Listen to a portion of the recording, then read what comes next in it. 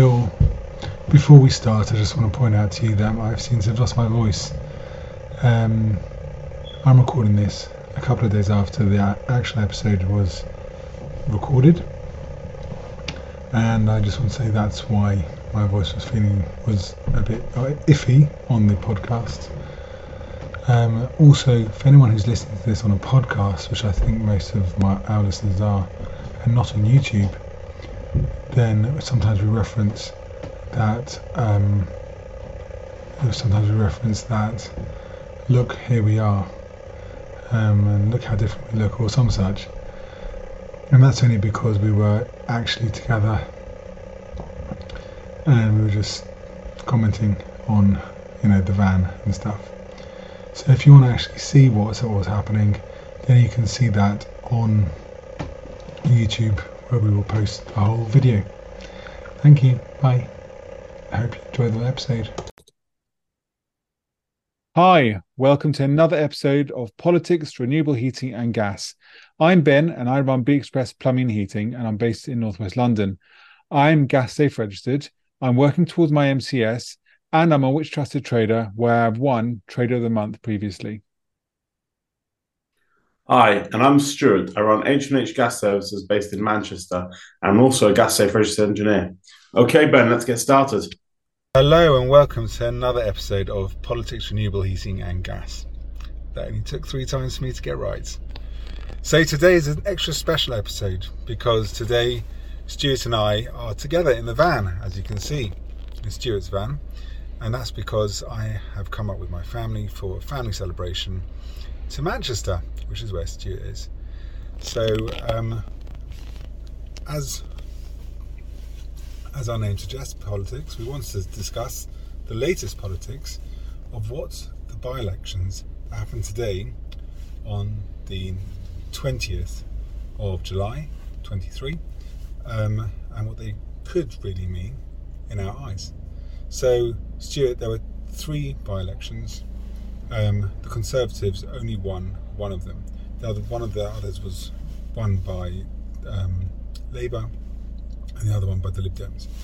So, what do you think that the Uxbridge win of the Conservatives really tells us? I don't know. I've not really followed it, to be honest. Okay, so obviously at the moment everyone's very upset with the Conservative government, or doesn't think the Conservative government's doing its job very well. I actually think that Uxbridge was won by the Conservatives because it's actually going to be affected by the Labour idea of the ULEZ expanding.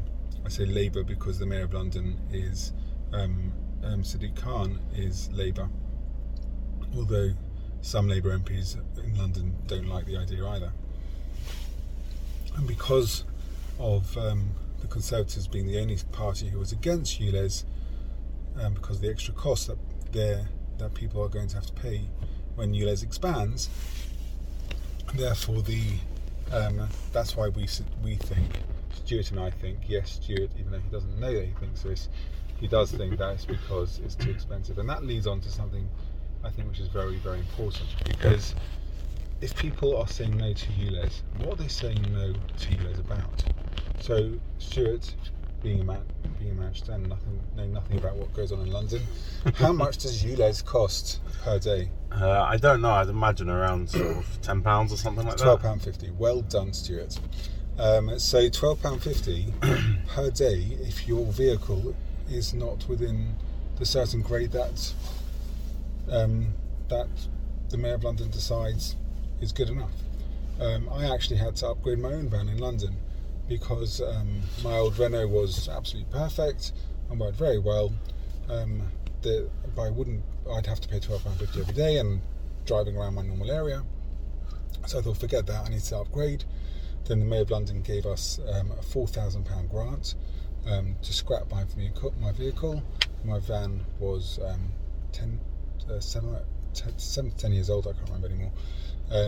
So I scrapped the van, got the £4,000, put that down as a down payment for my current van, which I'm very happy with.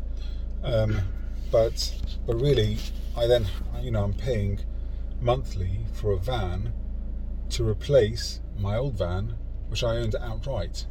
So actually, I'm paying a fortune a month, around £350 a month, in order that I can have a vehicle, which beforehand I didn't have to pay a penny for. Well, there was actually a fresh air tax that was meant to be coming into Manchester, which also would have been in the older vehicles, especially HGVs, vans, lorries, buses. And again, I believe it would have been around the sort of £10 a day mark for a van, more than that for a lorry and a bus. And the reason they didn't end up doing it is because they also had a scrappage scheme like they had in London, which they were meant to be giving money to vehicle owners to be able to upgrade and businesses to be able to upgrade their vehicles. But unfortunately, local government didn't receive enough money from the government to be able to give everyone the correct amount of money or whatever it should have been. So the scheme is currently under review and has been for some time. But I believe by sort of 2025 or next couple of years, they definitely want to be bringing it in like they do in London. I do think that the best way to get out of any of this is just to get an electric vehicle. But there's so many issues, at least within our trade of electric vehicles. So first of all, mileage and range is a big one. Yeah, I mean, I would really like to buy my own van, a Ford Transit Custom, as an electric van. However, that doesn't exist yet. It's coming out in a few months' time, but when it does, I'm expecting it to cost a third more than the current van is. So, which is just a ridiculous thing. And then also, especially with high interest rates that we have now, higher interest rates that we have now. Exactly. So it's going to cost a fortune to be able to buy. So I don't know if I would switch, even if I could. And then, you know, a lot of these vehicles say that they can travel 200 miles, but only if there's no weight in the back. I mean, how much weight do you reckon you have in the back of your van? It's got to be a couple of hundred kilo in tools and equipment and materials. I must carry easily half a ton. And then there's the racking as well, which also weighs. And I would carry half a ton just in tools and racking. And if I have a boiler and cylinder inside there, then it's going to go up. Oh, definitely. And then there's also weather conditions. If it's cold, it kills the battery. If you put the air conditioning on, that will definitely lower the range and things like that as well. On the plus side, though, we don't tend to travel huge amounts of range. You don't tend to travel when we're going job to job. What is your sort of daily, how far do you go? Within sort of 15 miles, 20 miles? Yeah, probably 20 miles max. Yeah, so what sort of mileage are you doing a day? Sort of maximum up to 90, 100 miles? Probably not even. Yeah. I mean, I can go up to sort of 90 to 100 miles a day on a very, very busy day. Yeah, but you're not going to be carrying a boiler and a cylinder in the back. You're just going to be carrying what you have now. That's true, but if you forget to charge the vehicle the day before, whatever. But that would just be the thing that you have to do. Just like, you know, when your drill runs dry, you know, you see the drill is, or your gas analyzer is losing battery. I always take that home at the end of the day and plug it in, and then it lasts for the next 30 jobs. So I think that's just something at the end of every day, like we plug in our phones, we'll just plug in. Some mindsets will change in regards to that, I guess. But the technology is a little bit too new at the moment. I think people are a bit hesitant to take it up right now. I think people who are pro it will get it. The people who are not so pro it won't get it. Very similar to heat pumps. Exactly. So we really wanted to, on this episode, we also want to talk about myths in the plumbing and heating world. Which is really great that we're doing this video together in a van, because when we say cylinder, you'll have no idea what we're talking about, because that's one of the myths, isn't it? That is. When most people, when you come into a property and you ask somebody, where's your boiler? They take you straight upstairs to the airing cupboard where the hot water tank or cylinder is, and they go, look, there's my boiler. Yeah. And then I normally say to that, I say, no, I mean the white one that's hanging on the wall. And they go, oh, that's downstairs. I go, yes, I'd like to see that one. Exactly.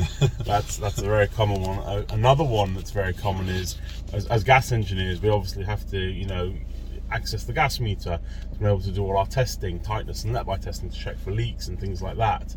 And when you ask people to show you the gas meter, inevitably you're taken to the electric meter. Yeah. Because people don't seem to know what their gas meter is. So I do find that, I find it really odd though, because surely people know the difference between electricity and gas. Electricity is the hissy thing that comes out of the hob, and electricity is what you use So when you mean turn the gas lights is on. is the thing. Yeah, no, but yeah. Sorry, I didn't know what I said. Yeah. So, but maybe they just don't know what it is because all they see is a white box on the wall with numbers floating past, and the gas meter is a big grey thing, or possibly white, and with numbers going past. So maybe they just can't tell. But for us, it's so obvious because you can see the gas pipe. But it's what we do day in, day out. ECV, obviously. Yeah. All the words that you don't know what ECV, we're talking about. That's the emergency control valve for shutting off the gas supply Yeah. to a property in case of a gas leak or anything. What do you like call that. the bit on top of the meter? The governor? Yeah, or the governor. Not the governor. The If you're governor. Cockney, yeah. Yeah. The London way of saying it. Yeah, It's definitely better. Speaking of myths, another very common myth is, flushable wipes. People think that, you can flush wipes just because it's written flushable on the packet. It doesn't mean they're going to disintegrate like toilet paper, and it's probably one of the most common causes of clogs in sewers and things like that. Also, pouring oil down the sink, another big one. An interesting thing that Stuart told me earlier today is about shared drains, which happens a lot in Manchester and also in London on older properties. So do you want to just tell us a bit about that? Yeah, if you go, I can't speak for London. I think is it Thames Valley Water? No. Who's it? Thames. Thames Water? Thames Water. Yeah. Well, in Manchester we have the one that's going bust. Oh right, yeah, that one. Yeah. So in Manchester we have United Utilities, and I just had an interesting occurrence myself where I came to a property where the main sewer had backed up, and normally you'd have to pay a drainage engineer to come with and to sort it out. How much would a drainage engineer pay? A drainage engineer would probably be about £95 an hour. Okay, yeah, there are other companies out there like Dino Rod or whatever, and here spoke to you. We believe the blockage was actually on the street, so it would have been United Utilities or the waterboard's problem. They had to deal with it. When would it be the customers? So up into the boundary where the drain exits the property, say it goes down the driveway where it joins the road in the main city sewer, from that point onwards would actually be the waterboard's problem. And it's the same with the stop tap and water entering a property. So if the stop tap is on the road, then the customer doesn't have any responsibility for it. The waterboard would have to maintain it and replace it in case it leaked or snapped or anything like that. So here, same with drains, it's where it kind of the boundary of the property is. Normally it'd be the customer's responsibility, but here the waterboard came out and said, well, actually this is a shared drain where two properties go into the same drain on the street. So it's actually their responsibility to maintain. And they came out and they cleared it free of charge. I mean, the customer would have had to pay anything up to sort of around £200 plus to get that cleared by a company. And they Probably cameraed it as well. They cameraed it as well, so you could have been £300-400. So you can imagine the customer was very, very happy. So when Stuart says cameraed it, there's a CCTV camera that is sent down on the flexible cable. On like a flexible, but hardened flexible and waterproof, cable. Obviously. And that goes through, and they can actually see, are there any cracks in the pipe? Have tree roots broken in?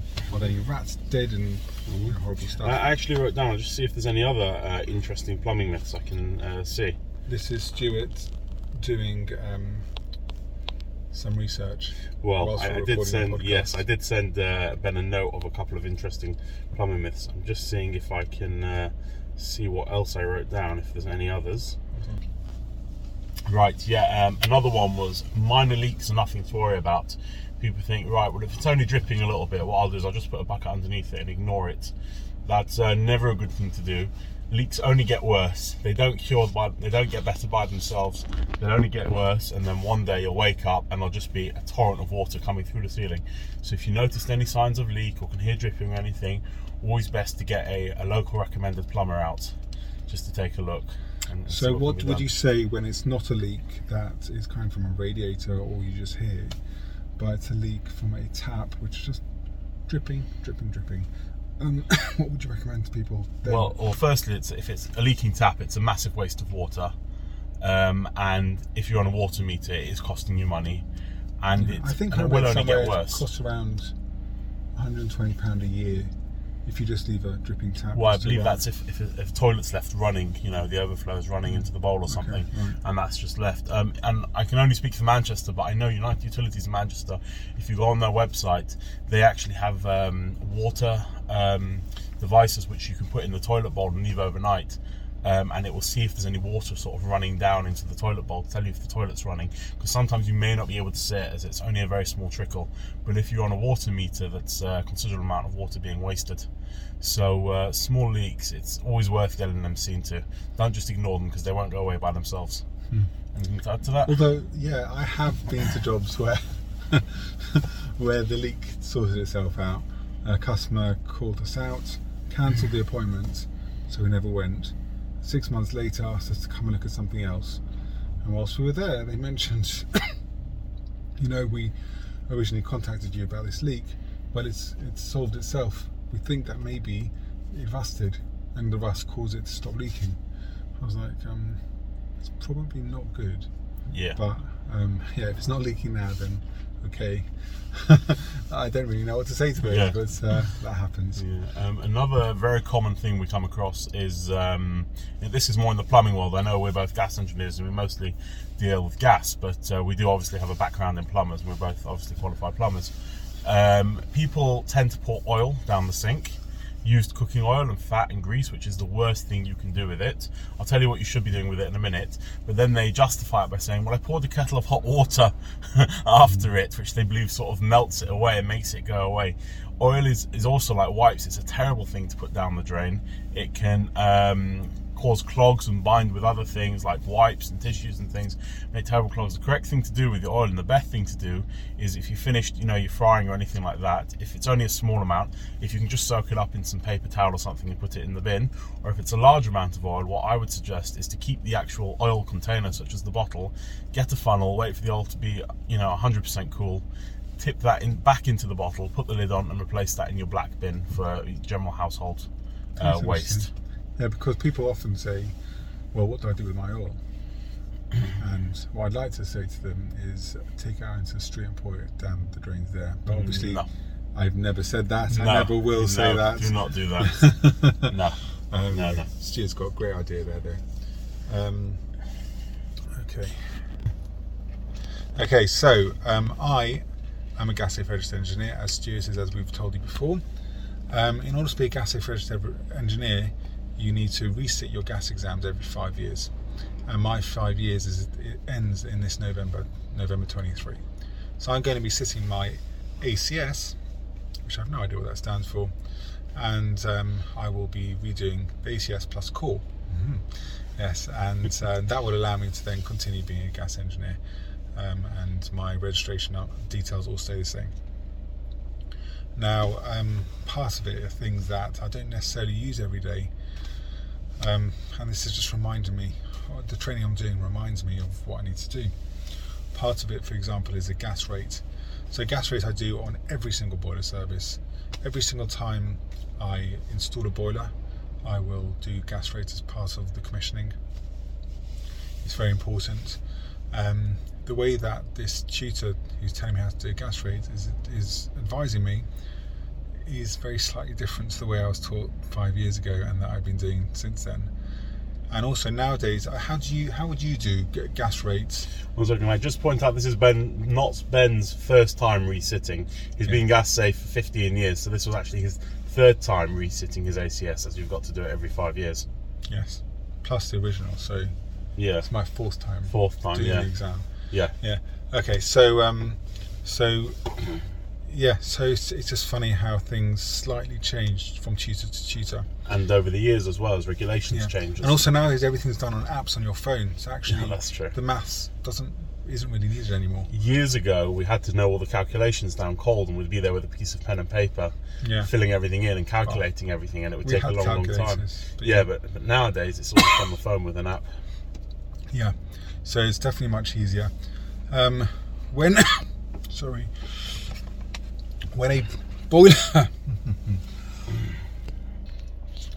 a boiler is installed, you might be told by the customer that we need to upgrade your gas pipe. So, Stuart, why would we need to upgrade our gas pipes? Well, I don't want to get too technical here for the listeners, but basically imagine you had a very old boiler that would have been quite a low kilowattage, say a 15 kilowatt boiler, and that would have had a very small gas pipe going to it. So that small gas pipe can only take a certain amount of gas through it to feed that boiler, and then you need to put a new boiler in, which say was a 30 kilowatt or higher, it would require a higher flow rate and a higher amount of gas pressure to be able to go through it. So therefore, the gas engineer may tell you that your gas pipe work also needs upgrading from the meter to the boiler, which can be, depending where the meter is situated in the house and how far the gas run is to the boiler, can add significant cost on to the whole boiler install. But it's becoming more and more common, I would say, as older boilers are getting taken out and higher rated, better, more efficiency boilers are being put in. A lot of times that the gas run does need to be upgraded, would you not say? Yes, but I would not say that just because a bigger boiler is being put in makes it more efficient. No, it's not necessarily that. I'm just, we don't want to get too much into the regulations and everything, because it can be confusing for the listeners. Yeah, I think we need to do a podcast explaining all the Probably we should, about flow rates and gas pressures and things like that. Oh yeah, I can imagine people really enjoying that stuff. Well, maybe, you never know. I don't enjoy it. Why would they all enjoy it? It's true. So as part of my gas safe reassessment, there's a lot of other things which is frustrating that I have to redo, because there's so few jobs that I go to that will use possibly how to test open vented flues, which you don't know what I'm talking about, and I rarely ever see. So quite old-fashioned. it's You really don't come across them much nowadays. Yeah. So why am I still having to do the training? Well, to say open flues Is it on just in fires, case? you do still get quite a lot though. Yeah, but You don't like back boilers and things like that. You don't come across so many nowadays. No. And even if a customer were to call us up and say, the first question they say is, "Do you service Back boilers. back boilers or flues or gas fires?" And we will normally say, "I'm sorry, no," just because they're quite a faff to do, and I'd rather not do It it. can be quite dirty as well when you pull them out from the fireplace and everything. Yeah. And normally there's no manual which tells you how to, on the gas fires, you have to replace the coals in a very specific way, which is all in the manual, which no one's kept. Yeah, because And all these gas fires are so old. Yeah, There's nothing 50 online. years old or whatever. You can't get parts, and Yeah. if God forbid you were to break it, anything was to break or snap in your hands because it gets old and brittle. You just cannot get replacements, and you would have to end up capping off the customer's fire. I just prefer not to get involved at all. Fair enough. So that's my ATS, which is happening in a couple of weeks' time. I'm also going on low temperature training with a company called NIBE or NIBE. I have no idea how you say it. NIBE. They are heat pump manufacturers, and they've got very specific low temperature training which will enable me to design low temperature heating systems. So that would mean larger radiators normally, or underfloor heating. All these exciting things that we want to get into.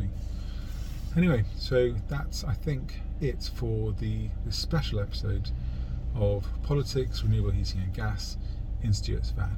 Yes, it's not often we get to see each other, but hopefully, maybe next time I'll come down to London and we can do an episode in Ben's van. Yes, and hopefully we'll have got the audio to be a bit better by then as well. Hopefully. All right then, see you next time. Thank you. Bye. Take it. Bye-bye.